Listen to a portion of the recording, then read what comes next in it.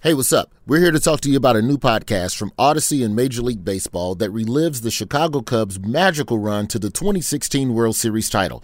You know, the one that finally broke a 108-year curse. That's Roy Wood Jr. of The Daily Show, who loved every minute of it. I'm co-host Matt Spiegel of Chicago's 670 The Score. I was on the ground for every bit of it. The Run is a 10-part series that relives that postseason game by game, but also talks about what the win meant for the Cubs, the city of Chicago, and honestly, for anyone who just loves a great sports story. This is your chance to remember what it felt like as we watched history in the making. I know you remember, Roy.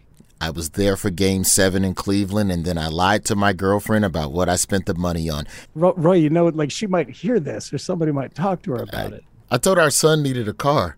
How old was he at the time, Roy? 3. Anyway, here's a few minutes from the first episode of The Run where we talk about the history of Cubs curses. And while you listen, make sure you go and subscribe right now to The Run wherever you get your podcasts. Take a listen.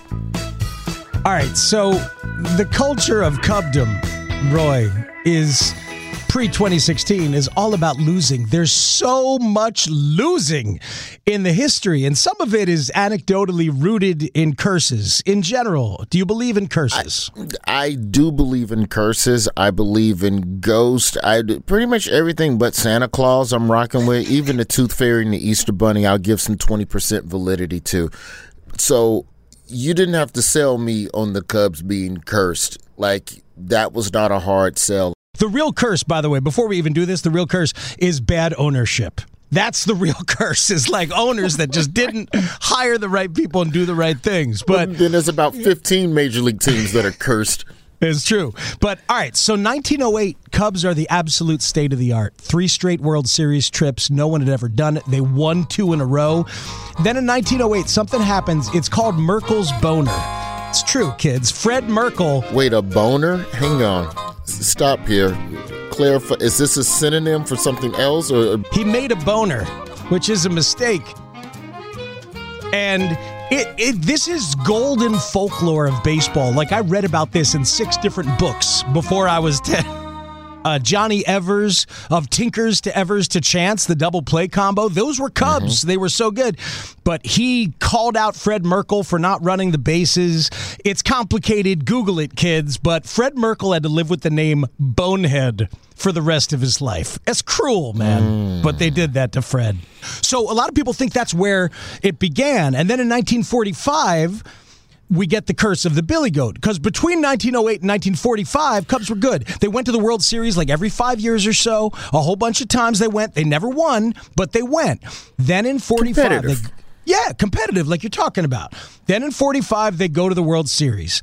And the dude who owned the Billy Goat Tavern, right? And he liked to bring his goat to ball games at Wrigley. Because, of course, who doesn't like to bring their goat to ball games?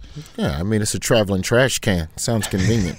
The goat's name was Murphy, by the way, hence the bleachers, the bar behind the bleachers, if anybody knows that one. But legend says the Cubs eventually made him stop bringing the goat. He got pissed off. He put some kind of magical Greek gypsy curse on the Cubs. He wrote a telegram to P.K. Wrigley that said, "You are going to lose this World Series and you will never win another World Series again because you insulted my goat." And bam! Curse of the Billy Goat exists. And they never go to another World Series after 45. It's bananas. To me, part of the issue, Matt, was that the losing happened for so long that it just became this thing that was endearing about the team. Like, well, yeah, they're supposed to lose. They're the Cubbies. They're the lovable losers. And also, the logo, the bear wasn't ferocious. There's no teeth on this bear. He has a gut. He's holding a bat. It's like, it's not... Like, when they went to I remember early 90s, they went to the Cubby Bear patch as some of the more prominent, symbols and logos and a lot of the paraphernalia. And I was like, finally, at least he has evil white eyes.